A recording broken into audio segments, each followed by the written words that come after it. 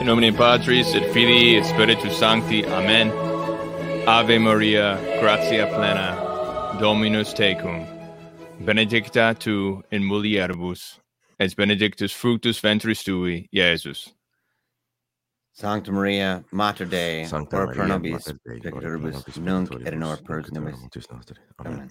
Nomine Patris et Filii et Spiritus Sancti. Amen. Brethren in Christ, laudate Jesus Christus. In secula. In secula. This is Timothy Flanders. This is the meaning of Catholic. You're listening to the Terror of Demons morning show. Jesus is King. Joined as always by the author, the one and only Canadian lumberjack, all things beard, Kennedy Hall.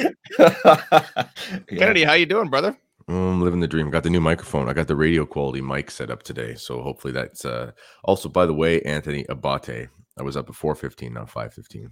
Oh, Anthony was throwing some shade at.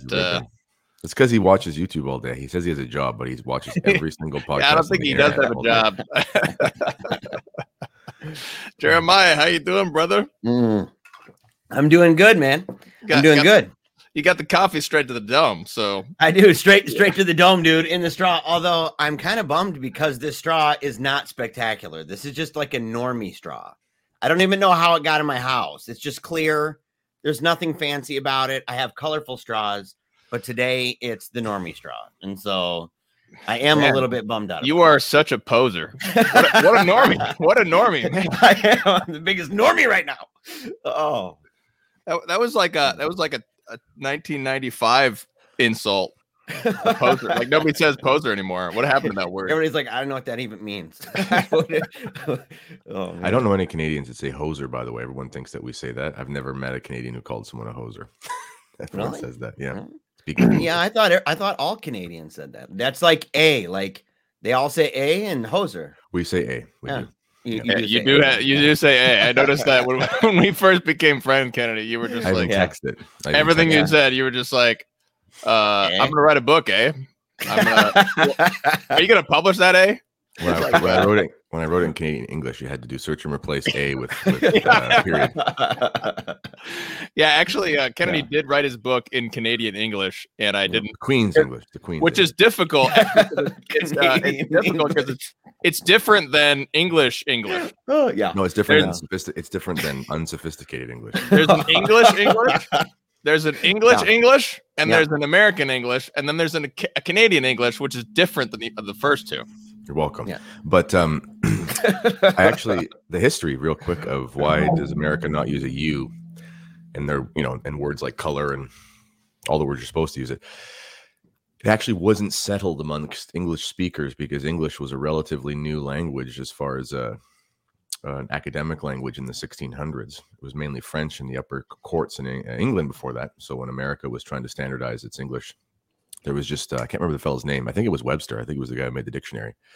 They just decided to drop it for phonetic reasons because a lot of Americans didn't speak English. So there was a bunch of German speakers, etc. So they just made it simpler for a standardized reason. But it wasn't some sort of, it wasn't like it was set in stone. There was debate amongst English speakers what you could do. So he just chose the simpler. So I never knew this. But like a shop is spelled with 2 P's and an E. When it's like that's the shop down there, Yeah. I thought, or catalog. I didn't know you didn't spell catalog with a U and an E on the end. Axe, you didn't. You don't. Yeah, I used to spell it with a UE at the end. I looked it up recently. I'm like, It's another one of those Mandela effect things. I'm like, no, it has always been UE at the end. I don't know what people are. Yeah, I didn't know that, doing. but that's technically. But it was it's actually smart. It was a phonetic thing the decision that he made for all the school books. So there you go. Now, where was this happening debate taking place? Because you're like, there was a big debate over it. I'm like thinking, could they like point over there and say those guys are settling the score? Like those probably dudes. Some guys who wrote letters back and forth they got every 6 months. And they're like, no, catalog has a UE. And they're like, no, it doesn't. Going back and forth. I think it was Webster. Who are those guys? Coulomb, saying his name right, points to Noah Webster as rather an ideologue in education. So he may have been settling debates, but he also he was basically was like this is something we're gonna talk about our English Catholic series with our friend Peter Gimley over at Von Day Radio, because the Americans are basically English. Like we're English, especially in the beginning in the 13 colonies. We're just Englishmen who decided to call ourselves American and deny our own culture. And I hold that's caused problems ever since, because of course we're basically denying that we're Englishmen. No, and we're creating a fabricated culture. And in my view, when you do that, bad things happen. Would he be an ideologue with a UE or just a G on the end? That's the big question. I think it would be. Can I tell you another tidbit that has nothing to do with Catholicism but is important? Of course, that's what this show is all about. Why do you think that we pronounce R's on the end of our words in the West in North America? Do you anyone have an idea? R's at the end of our words? Like why did we go from saying things like computer to computer? They didn't have computers. But why do we say the ER? Why do we pronounce it? We're making room for pirates. Is it like against the French? You're onto something. No, you're actually onto something, Jeremiah. So the reason why... See, I'm telling you. I knew it. It's intuitive, but I knew we wouldn't have pirate movies, or we would, but it'd be the lamest sounding thing that's ever existed if we didn't have R's at the end. Well, the reason is my less sophisticated English speaking friends is most of England is non-rhotic. So they don't pronounce R's, most of England, like 70% or so.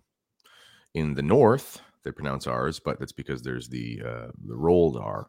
Okay, so it's almost more of a consonant. And in the southwest, I believe, where the Cornish area is, that's where pirates are from, generally speaking, and they do pronounce an R, and there are reasons for that. Yeah. The French-speaking part of England, they pronounce the ER like danser is to dance, and they would say dansa. That's just kind of a natural progression. But the seafaring peoples were the ones that made most of the trips, and it was the rhotic folks, and they took the cheap labor from the parts in the top where they had the rhotic folks.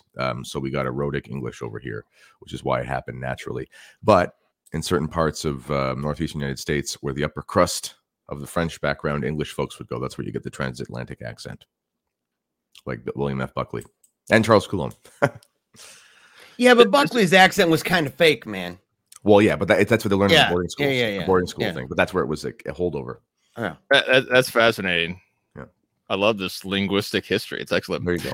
So if you did not know what the music in the beginning was, the sweet sounds of Vivaldi's Laetatus Sum. We're just going to talk about music every time because people often ask about the music.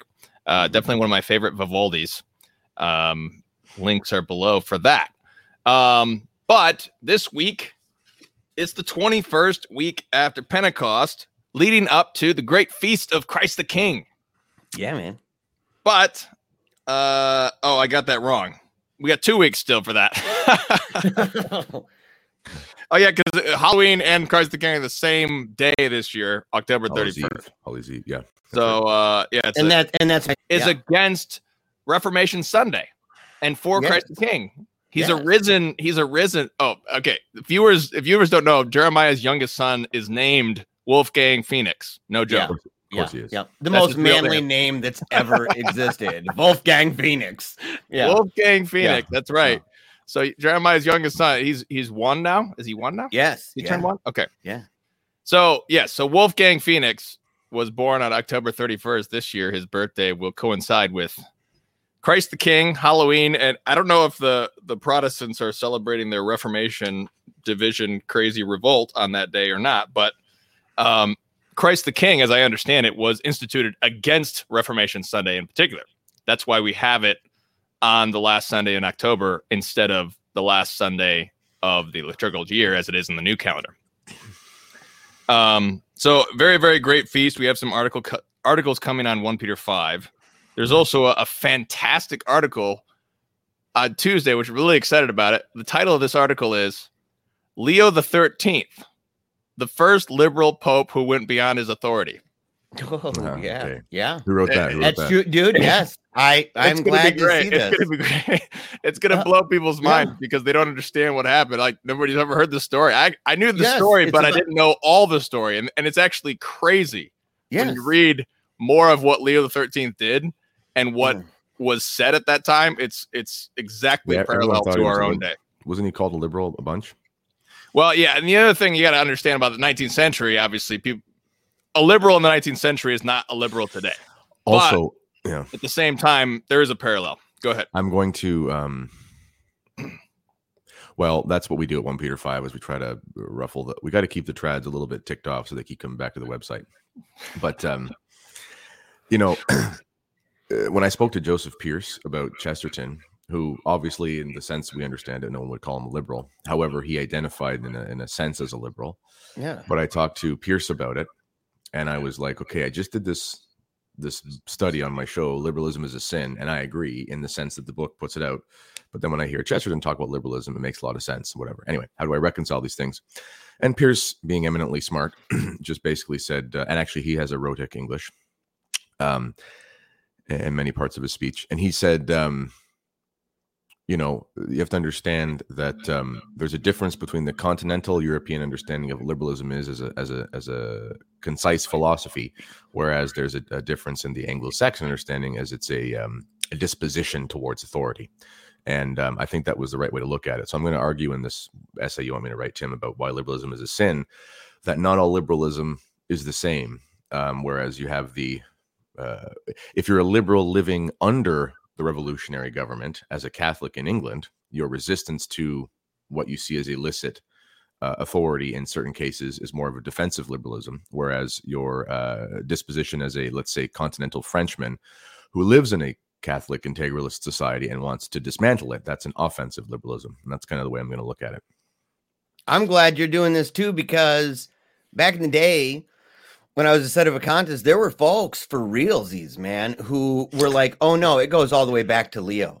Leo changed some serious junk. And there were websites back then that laid out the case that the whole sedevacantist scheme began with Leo. And that's why I've mentioned it before. And I'm like, okay, sure, they're, like a super small. Choose your pope that ended it. Yeah, at the end of the day. And they're like, oh no, he changed like matrimony and other things. Like he really tinkered around with things. And so there was cases made. And I have it actually in a couple of my videos about it where I specifically mentioned, I should go back and find what it was, because I may have actually quoted the page. And if I did, I'll find it. I'll send it because it's hilarious.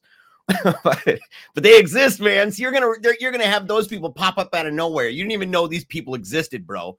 And you're gonna you're throwing crazy rocks at this hornet's nest, and oh, buddy. Oh, yeah, we also have an important anti-Sede article coming from Jeremiah. I just haven't been looked at it, but he hasn't looked at it yet. He doesn't know. He's saying it's important. We're gonna do it. He's like, I don't know, man. I've been so swamped. I still don't have a. Oh no, I just finished all the articles for this week, so we've got this week done, and then we'll because we have to deal with Halloween and the occult, which is a sensitive topic. Yeah, and I got an article from none other than Anthony Abate. Once again, shout out to our favorite viewer a favorite American viewer, because there's not many American viewers at 5 a.m. on a Monday, except Anthony Abate, who represents the U.S. of A. proudly.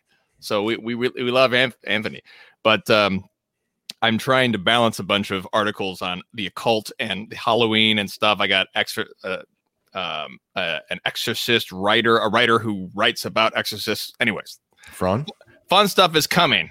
Yes, the very same. So fun stuff is coming for Halloween and all sorts of things that go bump in the night. Next week, we're actually we'll have Luis Medina on. He'll be talking about Santa Muerte, Dia de los Muertos. We'll talk about Halloween, ghost stories, all sorts of fun stuff for Halloween coming up.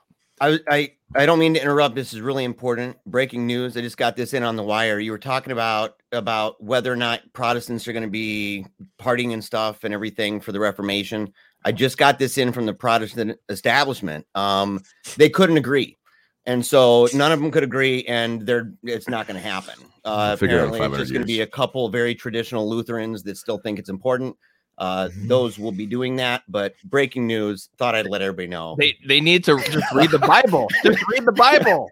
All you have to do is read the Bible and they'll all unite, right? Well, that's what they were all screaming, and then they all walked away in different directions with their different versions of the Bible doing this number.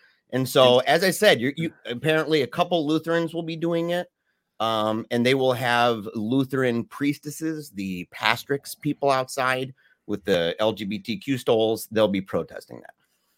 That's official. Okay. Yes. Well, good. Yeah. Reformation Sunday is the celebration of 48,000 popes. That's what oh yes. It's a celebration of thousands and thousands of their own popes and their own magisteriums. Guys, this isn't very ecumenical. Okay. Yeah. Well, anyhow.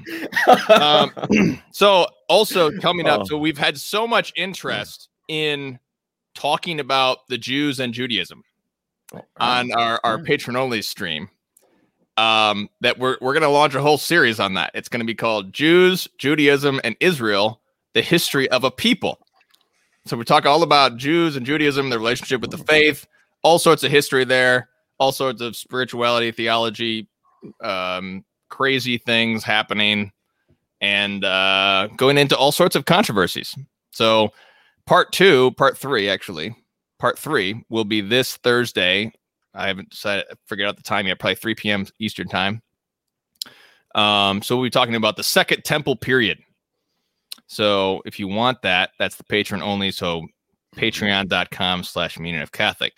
Kennedy, what's happening with the Kennedy Hall profession this week? You have a very controversial thing coming. You want to announce that now or save that for later?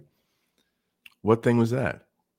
Oh, okay. You don't want to announce it. Okay, never mind. I can't remember what was controversial. I've got so much of that. Yeah, I was going to say anytime he talks into that electro boogie microphone, he's sorry, I forgot. Yes, the vaccine stuff. Yeah, I'm going to bring on standard advice here.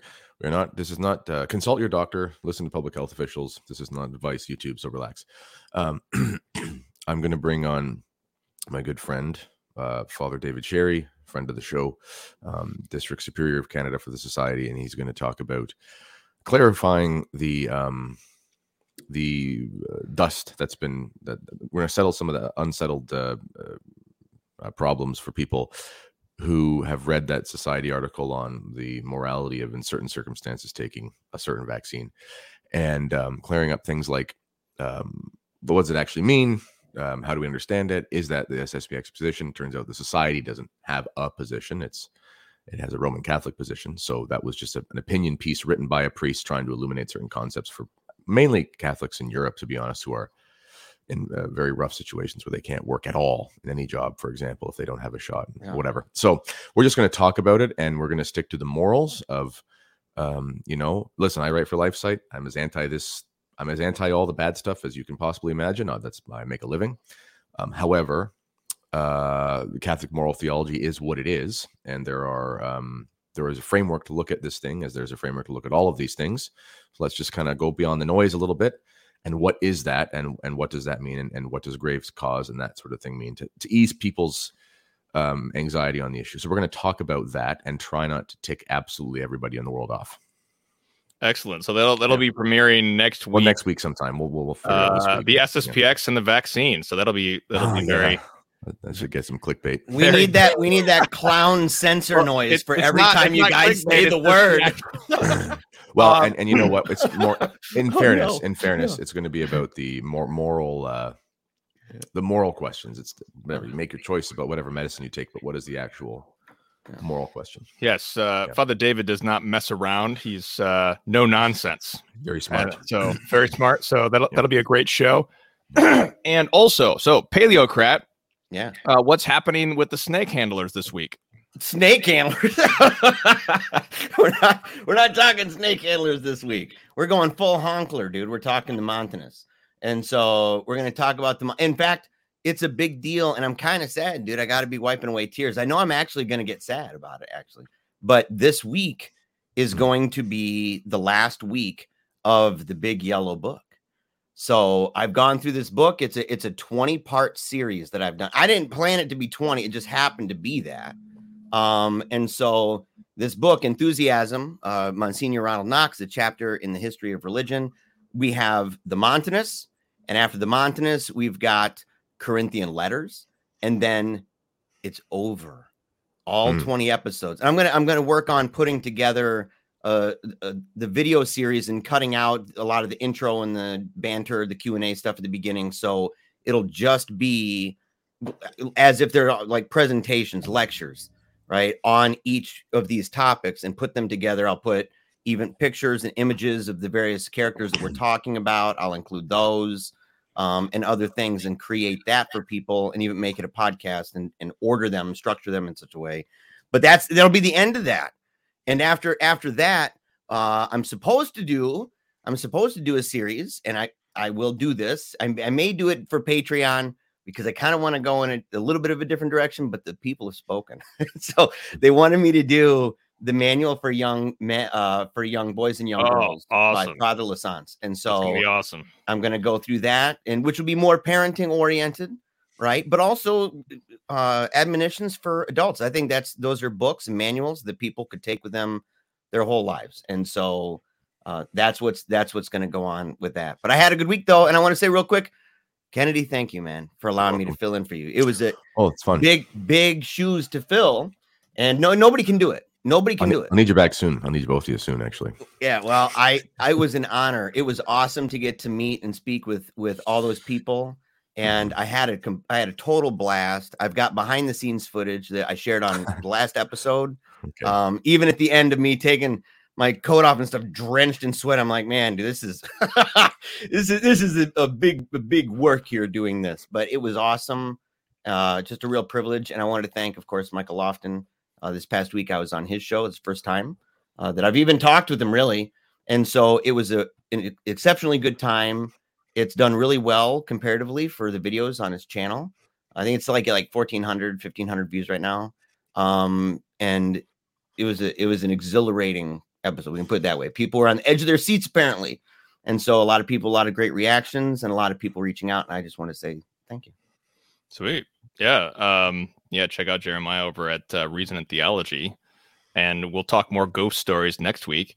One more question before we get into our main topic. Kennedy, do you have any place where people can send questions for you and Father David to address on the vaccine show? You know what? I didn't think about that. You can just send them to meaningofcatholic.com/contact. And also, Father Sherry did a catechism for our parish a week ago, and there was like 80 of us, or 80 families tuned in. So there's a bunch of people listening. And everyone asked like all the questions, everything from basic to like, what if there's nanobots? Like, I mean, everything, right? So I think we have the whole spectrum. I'm just gonna give them the opportunity to just answer all of them. So if anyone has any specific, but I imagine we'll cover it. Cool. Yeah. So, and once again, this is Father David Sherry he's the district superior of the SSPX in Canada.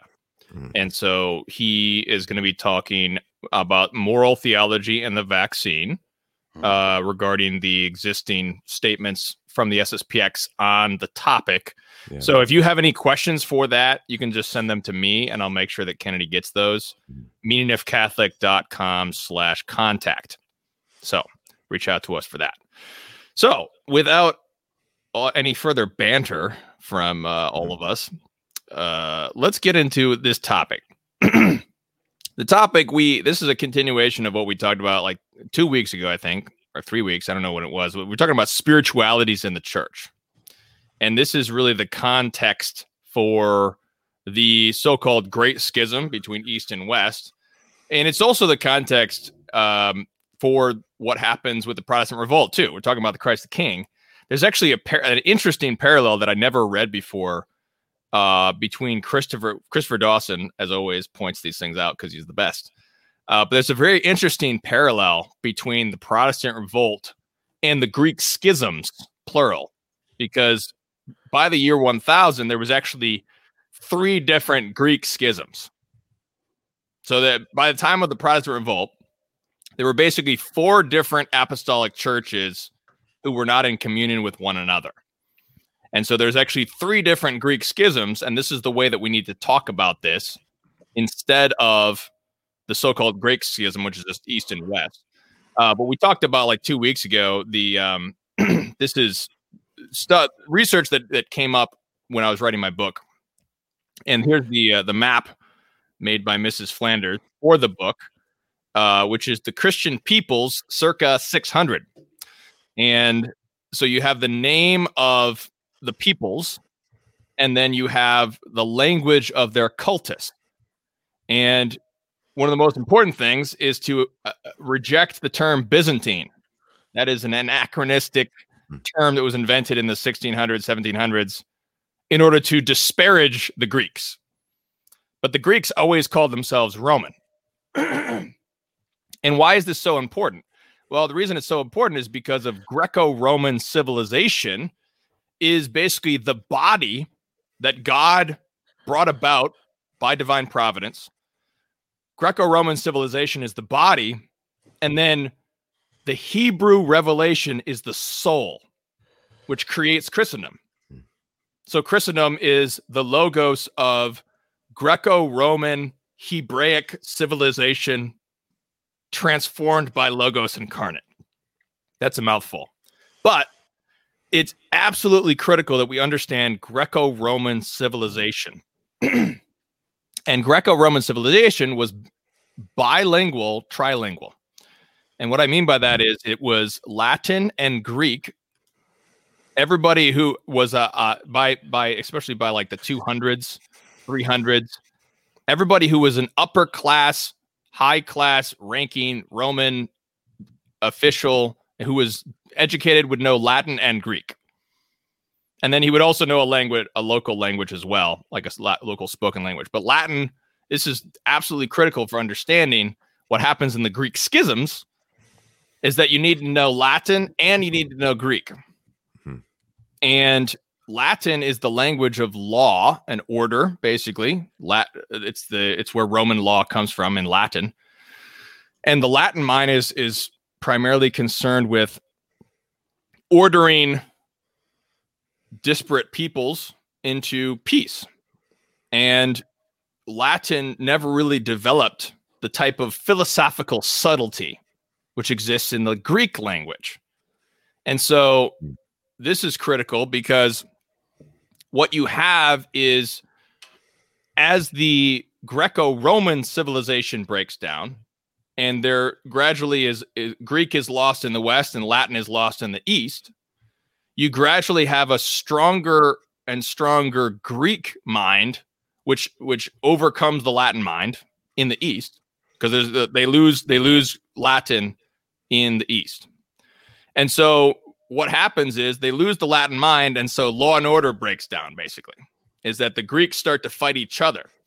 And this is why there's these 3 different Greek schisms. Whereas in the West, there is a loss of Greek, but because the Latin mind and so on the one hand, there's sort of an excess on the one hand where the Latin can be excessive in terms of law and order. So you have certain popes who are kind of being excessive, arguably, on a historical level. We can say Pope Martin. I don't understand. It was really funny because like everybody talks about 1204, the sack of Constantinople, or 1054, but they don't talk about Pope Martin IV. Pope Martin IV excommunicated Constantinople on false grounds and then called a crusade on false grounds against them. Talk about a problematic. So he was a wicked pope, and he was. I was going to say you're supposed to do everything the Pope says, though, guys. Everything, absolutely everything. Yeah, I you never always know. have to follow the Pope 100%. So this was in 1274. They'd actually healed the schism. Now, I'm not talking. I mean, it was more complicated than that, but they de facto healed the schism. Right. So they had the Council of Leon, the first reunion council, and they say that Saint Bonaventure actually won over the Greeks, which is really interesting because I've heard that. the two reunion councils. Because we talk about schools of thought here, St. Thomas Aquinas was on his way to the Council of Lyon to talk to the Greeks. And he was too Aristotelian. He would have alienated the Greeks. They would have been like, why are you so Aristotelian? That's so weird. And why then so Greek? And then two, he had a document called Contra Errores Graecorum, against the errors of the Greeks, which was filled, now we know it was filled with spurious quotations that were not even, they're like 50% of them were actually false. Dionysius, the fake Dionysius. Well, he's generally accepted as a father, even though he's called by some as pseudo Dionysius today, but he's still accepted as sort of an authority. But well, he was good. Anyway. I just mean, was it that because the doubt right. He wrote it? Yeah. So, but basically, St. Thomas, if he would have been at Lyon, he probably. I mean, as obviously we love St. Thomas, he's the angelic doctor, but he probably would not have won over the Greeks, and it probably wouldn't have worked out. But in God's providence, he actually died on the way to Lyon, and Saint Bonaventure was there instead. And they say that he won over the Greeks. But all of this was ruined by Pope Martin IV. And it's who basically, so Charles of Anjou, this is getting way ahead, but this is kind of like throwing a bone to the Greeks here, because we're going to say some critical remarks for the Greeks. But here's an example of the Pope basically totally failing the whole thing, because Charles of Anjou, who was a wicked prince who was he just wanted to, conquer. He didn't care about Christendom. And he, after the last papal conclave, he took over the conclave and forced them to elect a pope who would just do his bidding. And that pope was Pope Martin IV. And Pope Martin IV called false crusades on behalf of Charles and Andrew. And one of them was Charles and Andrew said, I really want to conquer Constantinople.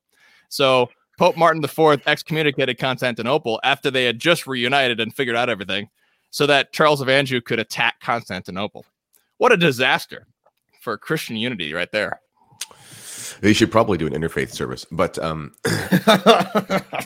one of the things that is helpful, I just read the book. Everyone needs, I make no money off this book. I just read The Godmother by Father Charles Murr.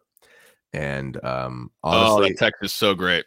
It's one of the greatest books I've ever read. I'm so happy I've gotten to know Father Murr a little bit. We've been chatting, and what a gem that guy is. Like, just an absolute legend of a priest. His story, so providential. I never knew much about Pope Pius XII.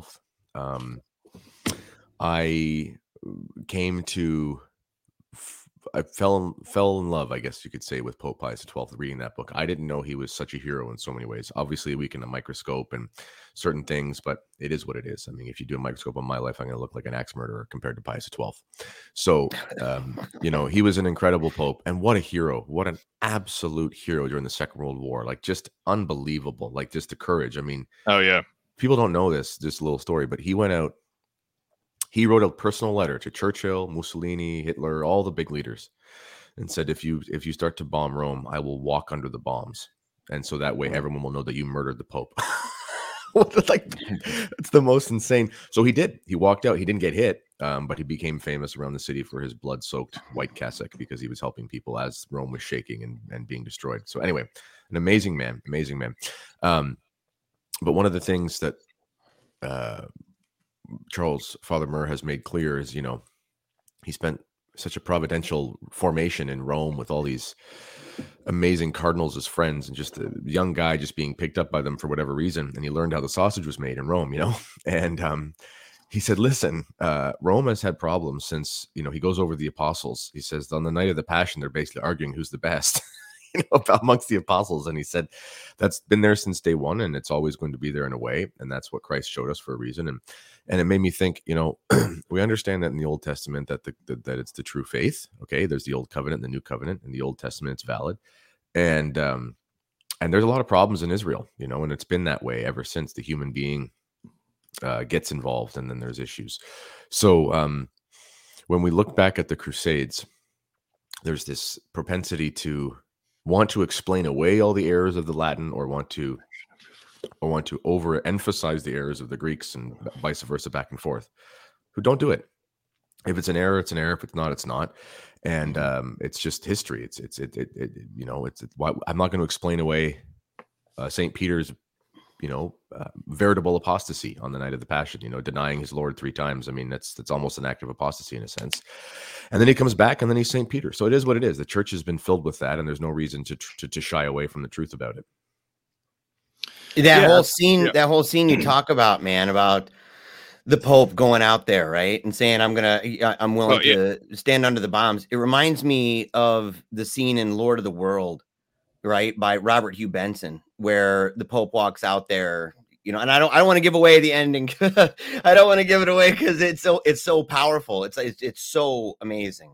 But it reminded me of that moment where the Pope is walking out into Megiddo, and just, yeah. I'm glad you mentioned that, because that was what a powerful story. What a powerful image. What an awesome Pope. Yeah, that's a great book. Yeah, Pius XII is awesome. Definitely. That text is so great. I love it so much because he just kind of, once again, the God Mother. It's called the God Mother. It's written by Charles Murr. He's a priest.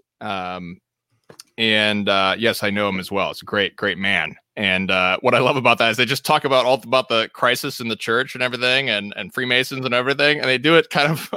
It's such an enjoyable book. It's like it's like a pleasant book where it really makes you laugh. It makes you laugh. It makes you cry. It makes you hopeful. It's a wonderful text. Mm-hmm. Absolutely wonderful. But GGLMLTMP, nice, has made the final declaration. True Sedes claim that all popes from Martin IV are illegitimate. Yeah, excellent. Final. There hasn't been a pope since 1277. That's breaking news, dude. That's another on the wire. Yeah, we got this right now. Breaking news. Yeah, breaking news. From the Sede Magisterium of one. Maybe over at the Comfort Inn. So over at the Comfort Inn, exactly. So basically, let me back up here. So Martin IV, that was a foreshadow into things to come, basically. So what happens here is the Greek schisms. Oh, I just made it me. Let's see. It's all about you, Tim. It's all about you, buddy. Okay, here we go. Oh, that's what I got. Okay.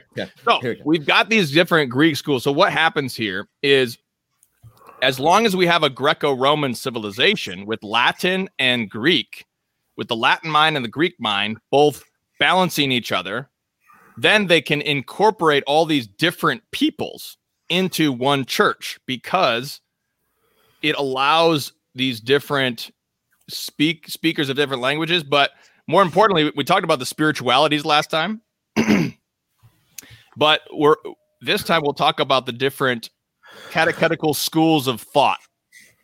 So in this case, there are 2 major catechetical schools of thought, which also are related to the Jewish communities in those regions. So we'll talk about that on our Jewish show. And there's Antioch. Antioch's up here. This is where Antioch's up here, and then there's Alexandria down here. Those are the 2 big schools, and they develop 2 different thought patterns in terms of their catechetics, because we're talking about the divine mysteries given to us in the deposit of faith, and then we have different ways to look at those things, different ways to catechize those things. And a big part of this is the difference between Plato and Aristotle, which is the 2 main Greek realistic traditional thinkers in terms of classical philosophy. And Plato, his frame of reference is the subjective. They basically, to boil it down, that you start in the subjective. You start at the subjective inside yourself, and you think about the logos and the reality of things, and you think about justice and mercy and goodness and truth and beauty, and you think about those things, and you think about them, and you come to a realization of the absolute objective truth. Mm-hmm. That's a Platonic way of doing things. So you start in the subjective, whereas the Aristotelian frame of reference is very much focused on, let's look at this plant right in front of me, and let's think about the fact that this plant is growing out of the ground. And so it must have an inherent nature, which causes it to grow in a certain way, in a certain logos. So we're coming to the objective truth from looking at something outside of yourself right in front of you. And that's kind of starting from an objective standpoint outside of you, as opposed to a subjective standpoint. So it's kind of starting from different frames of view, frames of reference, and then reaching the same objective truth, the same real truth that's real that everyone can access. This dichotomy between the subjective and the objective is very much, those are kind of the two schools of philosophical thought right there. And so the thing is that there's very much a dichotomy between the Antiochian school and the Alexandrian school in this sense, where the Alexandrian school is far more Platonic. So think Origen. If you know Origen's very Platonic. He's very allegorical, reading the scriptures in all of these allegories and these deep things and all sorts of different things like that in an Alexandrian school. And then the Antiochian school is far more Aristotelian in terms of, this is just, we're just going to read the scriptures. We're going to think about it, what it really literally says. What's the literal truth about this historical truth about what's happening in front of you in this passage of the scriptures? And we're going to be really kind of down to earth in that sense. And what happens is they develop different terminologies to describe the same mysteries. And this is the key point. And they're different terminologies in Greek. Because as we said, Greek has the linguistic capability of all sorts of philosophical subtleties. And so this is where we get the big controversy over the homoousion.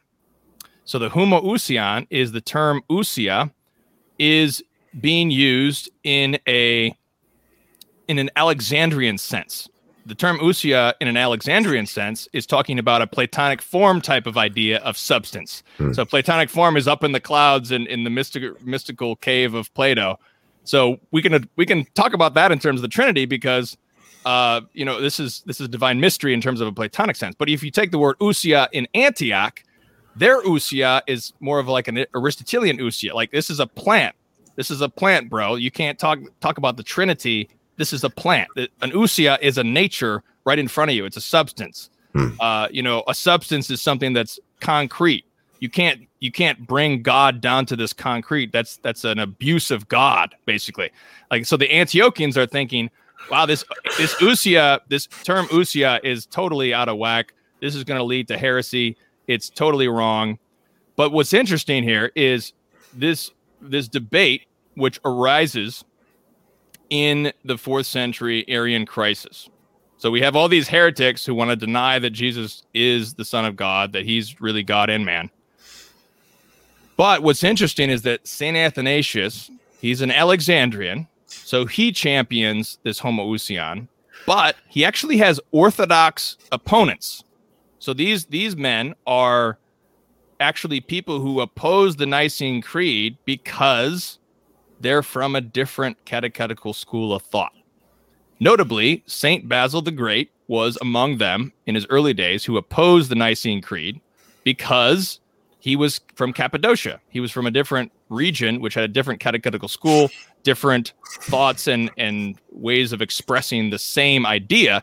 And they rejected the term ousia because this term, as I said, that in a different school of thought means a different thing. So this is the main distinction here is between words and their meaning. Words and their meaning. Now, and this is the key thing right here. When we talk about schism is a sin against charity. So a schismatic is someone who does not have love for his brethren and is not able to work out something as simple as the difference between a term and their meaning. But when we're talking about these wicked heretics who are hunting you down and throwing you out of your churches, and you're holding tenaciously to your tradition, well, you're holding to the tradition of your father, because not just a matter of a philosophical debate. It's also a matter of what was passed down to us from our fathers, because our fathers are the ones who passed down these terms. So we need to hold to what our fathers passed down to us. So that's also the difficulty, is that we have the Antiochians rejecting the Usia because they're holding to what their fathers taught them. And so it's not so, but the only way to resolve this is through charity, truth and charity. And St. Athanasius is the one to do it, because what happens is there's this critical moment in the Arian crisis in 361, where they've been fighting over the homoousion for years.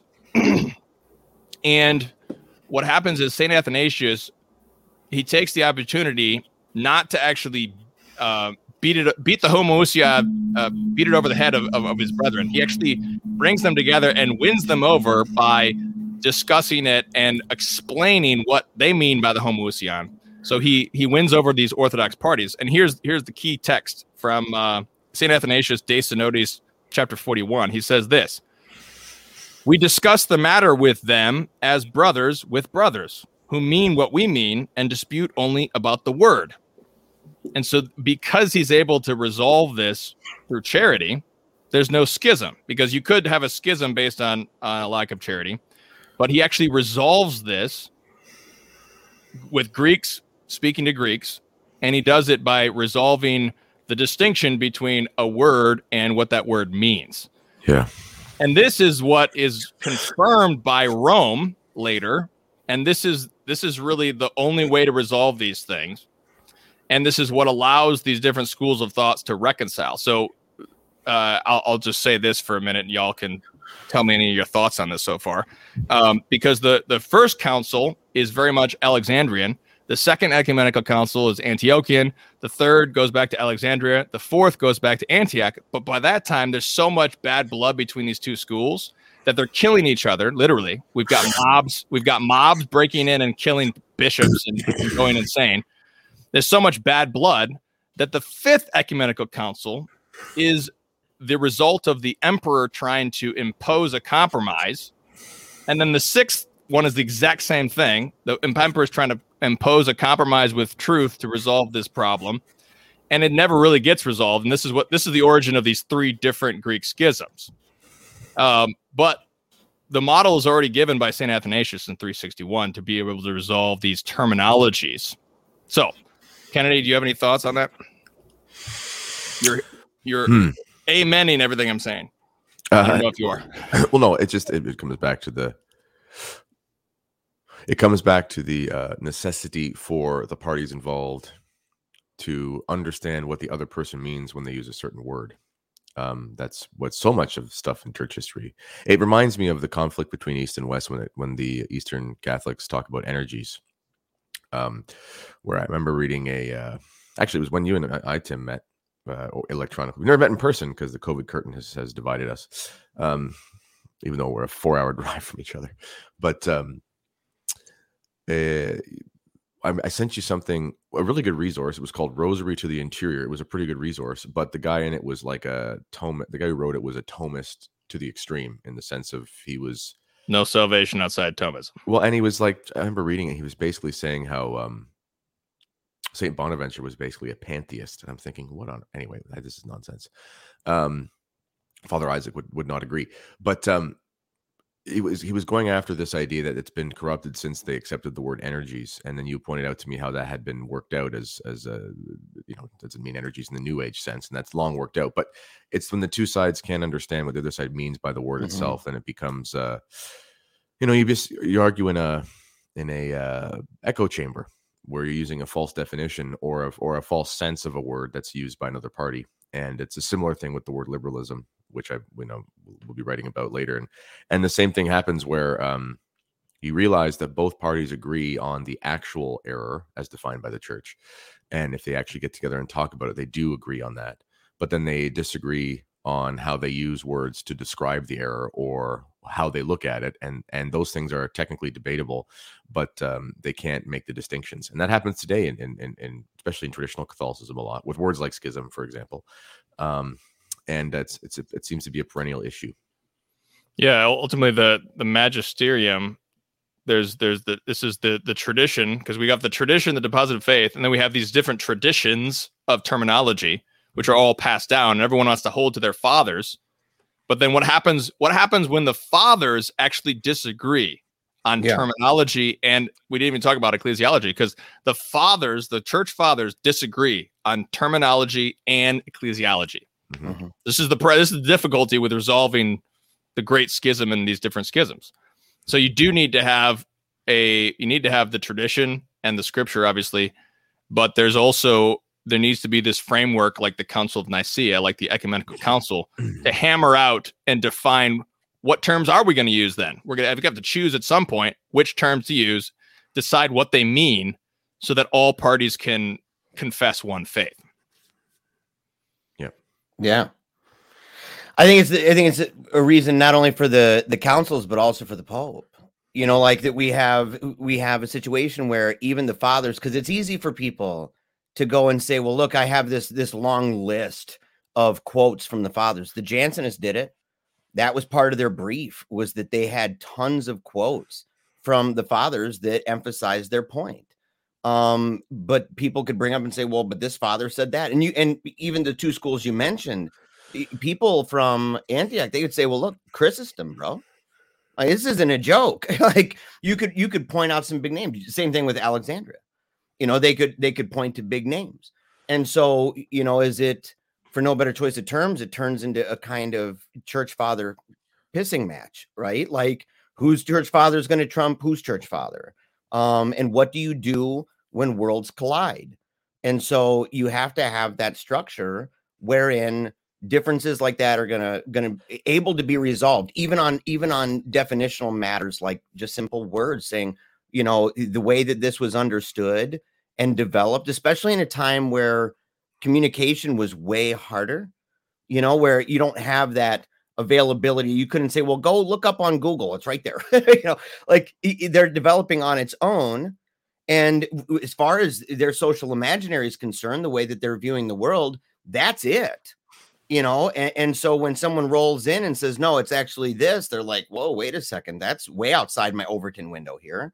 I don't understand what that is. So you have these two things collide. And it's one of the reasons why you have the grand Overton window of the papacy and the councils, and says that settles the score on that, and says something is in and some things are out, that this is properly defined, this is improperly defined. And, all of your arguments or quotations notwithstanding, this is the end of the day. Yeah. And so we don't have time to get into all the other intricacies, but that was the big point for me when I was Eastern Orthodox, when I read this text from Fortescue, which he said, you need to have a living authority to resolve your problems, because he was talking to Anglicans, which is a similar thing to Eastern Orthodox. And he was saying, well, if you have the fathers, or the consensus of the fathers, as your other rule of faith, obviously you have the scripture and tradition, but then how do you interpret that? Well, we have the rule of the fathers, it's the Anglican answer if you're a high Anglican, or the Eastern Orthodox answer. But the problem, and he says, well, this is even worse than sola scriptura, because then you don't just have the Bible and all those words, but then you have hundreds and hundreds of works from the fathers to sift through. Well, then who's going to interpret those? Because the fathers, I counted it up. I counted 5 different ecclesiologies among the church fathers in the first millennium. 5. One, the most common, is the Petrine authority of the local bishop. So we talk about, many fathers talk about the Catholic Church, meaning that the Catholic Church in the city of Antioch, meaning the bishop and his church. Like they call that is the Catholic Church, and meaning that, so that it's like a Eucharistic ecclesiology. Whichever bishop is Orthodox and is celebrating the Eucharist, that's the Catholic Church right there. So that whole thing is the church, the full church right there. So that's the Petrine authority of every local bishop. So every local bishop has a Petrine authority. Would Ignatius of Antioch, I don't know the answer to this. Would Ignatius of Antioch seem to smack of that a little bit? Where, yes. Yeah, okay. Yeah. And St. Cyprian also talks about this too, when he's disputing actually with the other Petrine primacy that we've heard about, which is that, namely Rome, because St. Cyprian comes from this school of thought, and goes against Pope St. Stephen, who has the Roman Petrine primacy, which is a second ecclesiology among the fathers. And then there's a third ecclesiology among the fathers, which is the Petrine trifecta between Rome, Antioch, and Alexandria. They also, all three of those have Petrine authority as well, which was confirmed by Council of Nicaea. And then number 4 is the Sacred Emperor, who's the Roman Emperor of New Rome, Constantinople. And he is styled the Pontifex Maximus. So the big, huge question that underlies the history of the first millennium is actually, who is the Pontifex Maximus? Meaning, who is the high priest? Is it the emperor or is it the pope? That's the big question. This is what I talk about in my book. I'm surprised this is never discussed, because this is the Pontifex Maximus is the pagan high priest, that the priesthood that Caesar Augustus had. And so the Roman emperors of Constantinople, the so-called Byzantine emperors, they actually had rights to their own Pontifex Maximus, to their own priesthood into the 10th century. So they were still thinking of themselves as priests. So there was some sort of priesthood. Now, all of these ecclesiologies are true in some sense. That's what's so difficult about this, because there is a sacred emperor. The Roman emperor does have a form of priesthood. It's not sacerdotal. It's not obviously an ordination, but there is a certain sacred role that he has to play in Christendom. Yeah. But ultimately, in terms of the priesthood, in terms of the doctrine, the Pope has the higher authority on that score. But then that leads to a fifth ecclesiology, namely the so-called Pentarchy, which is the 5 C's: Rome, New Rome, Old Rome, New Rome, Constantinople, and then Antioch, Alexandria, and Jerusalem. So that's a fifth ecclesiology. So among the fathers, we've got 5 different ecclesiologies to try to resolve. How do we resolve this? Well, that's the question. And I will. Which one does Pope Michael have, though? Yeah, that's Is he the 6th? Pope Michael. That's Pope the Michael 6th school of thought. Yes, Pope Michael is a current anti-pope. Is he still alive? He's a current anti-pope. He is still alive, man. If people don't know who Pope Michael is, he calls himself the Pope in his basement or whatever. I have to find my interview with that guy. I interviewed him. Yeah, Jeremiah interviewed Pope Michael, and Pope Michael gave him a blessing. But I was a former sedevacantist, but I was at that time an atheist. But I was respecting him, and I was like, look, I'm not. I could, it's easy to throw a dude like that under the bus, right? Like you could just have a heyday with this thing. But I said, he just came out with his documentary. It's like Napoleon Dynamite, but it's kind of a true to form real life thing going on with him. And so I wanted to talk to him about it. But he's still kicking it, dude. In fact, I think he's still got that. If you want to find the real one, if I remember correctly, he still has the profile picture. It's really adorable with him in the papal garment there, and he's petting a little kitten and stuff.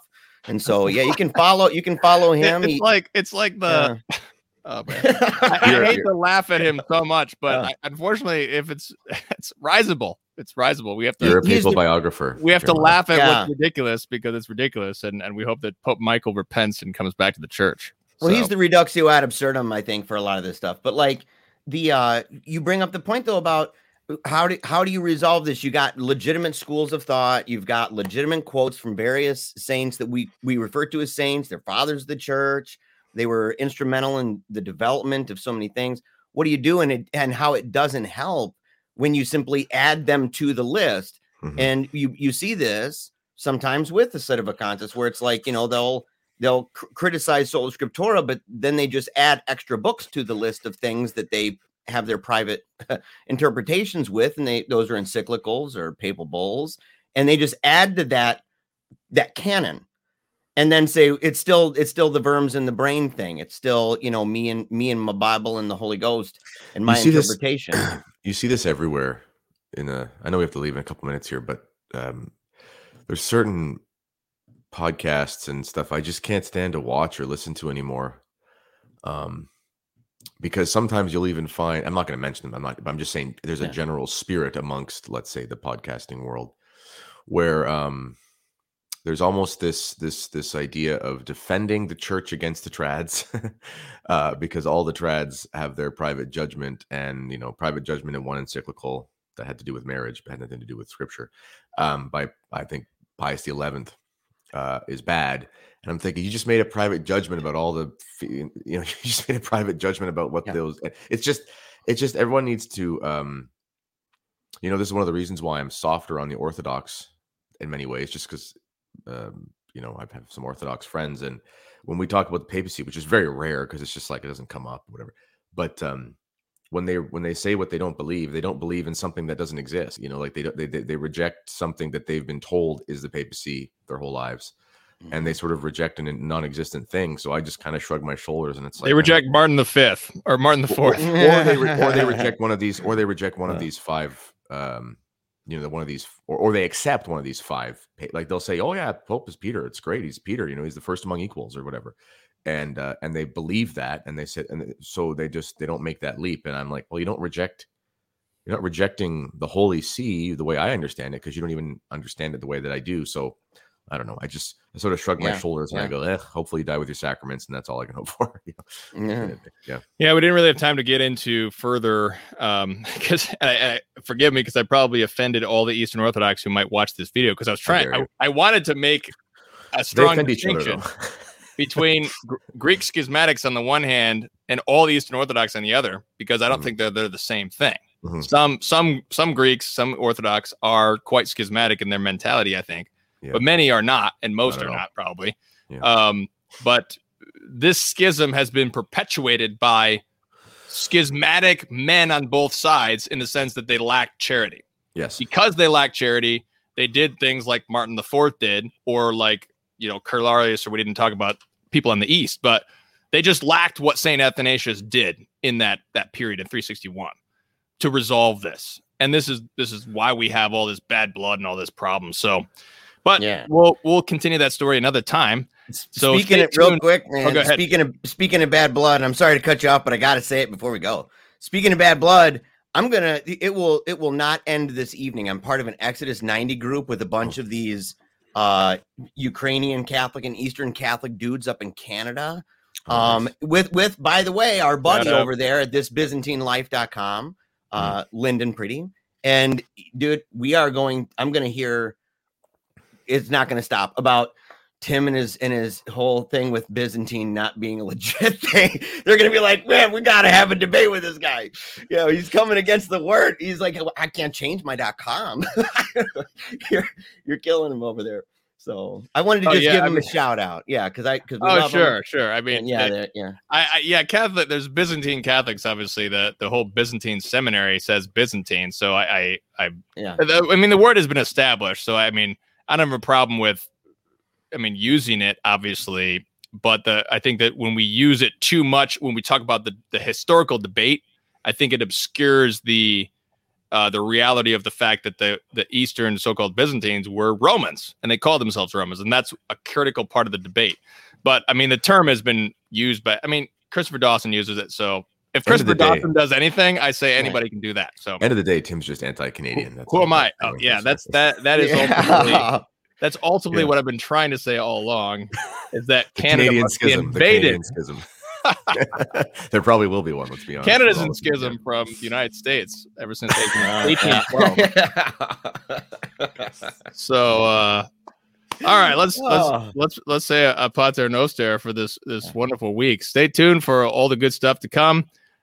We've got the show on Jews and Judaism for patrons. We've got things that go bump in the night with Jeremiah and the Big Yellow Book, and also important series. And Kennedy Hall will have a very controversial show about you know what next week. So stay tuned for all that.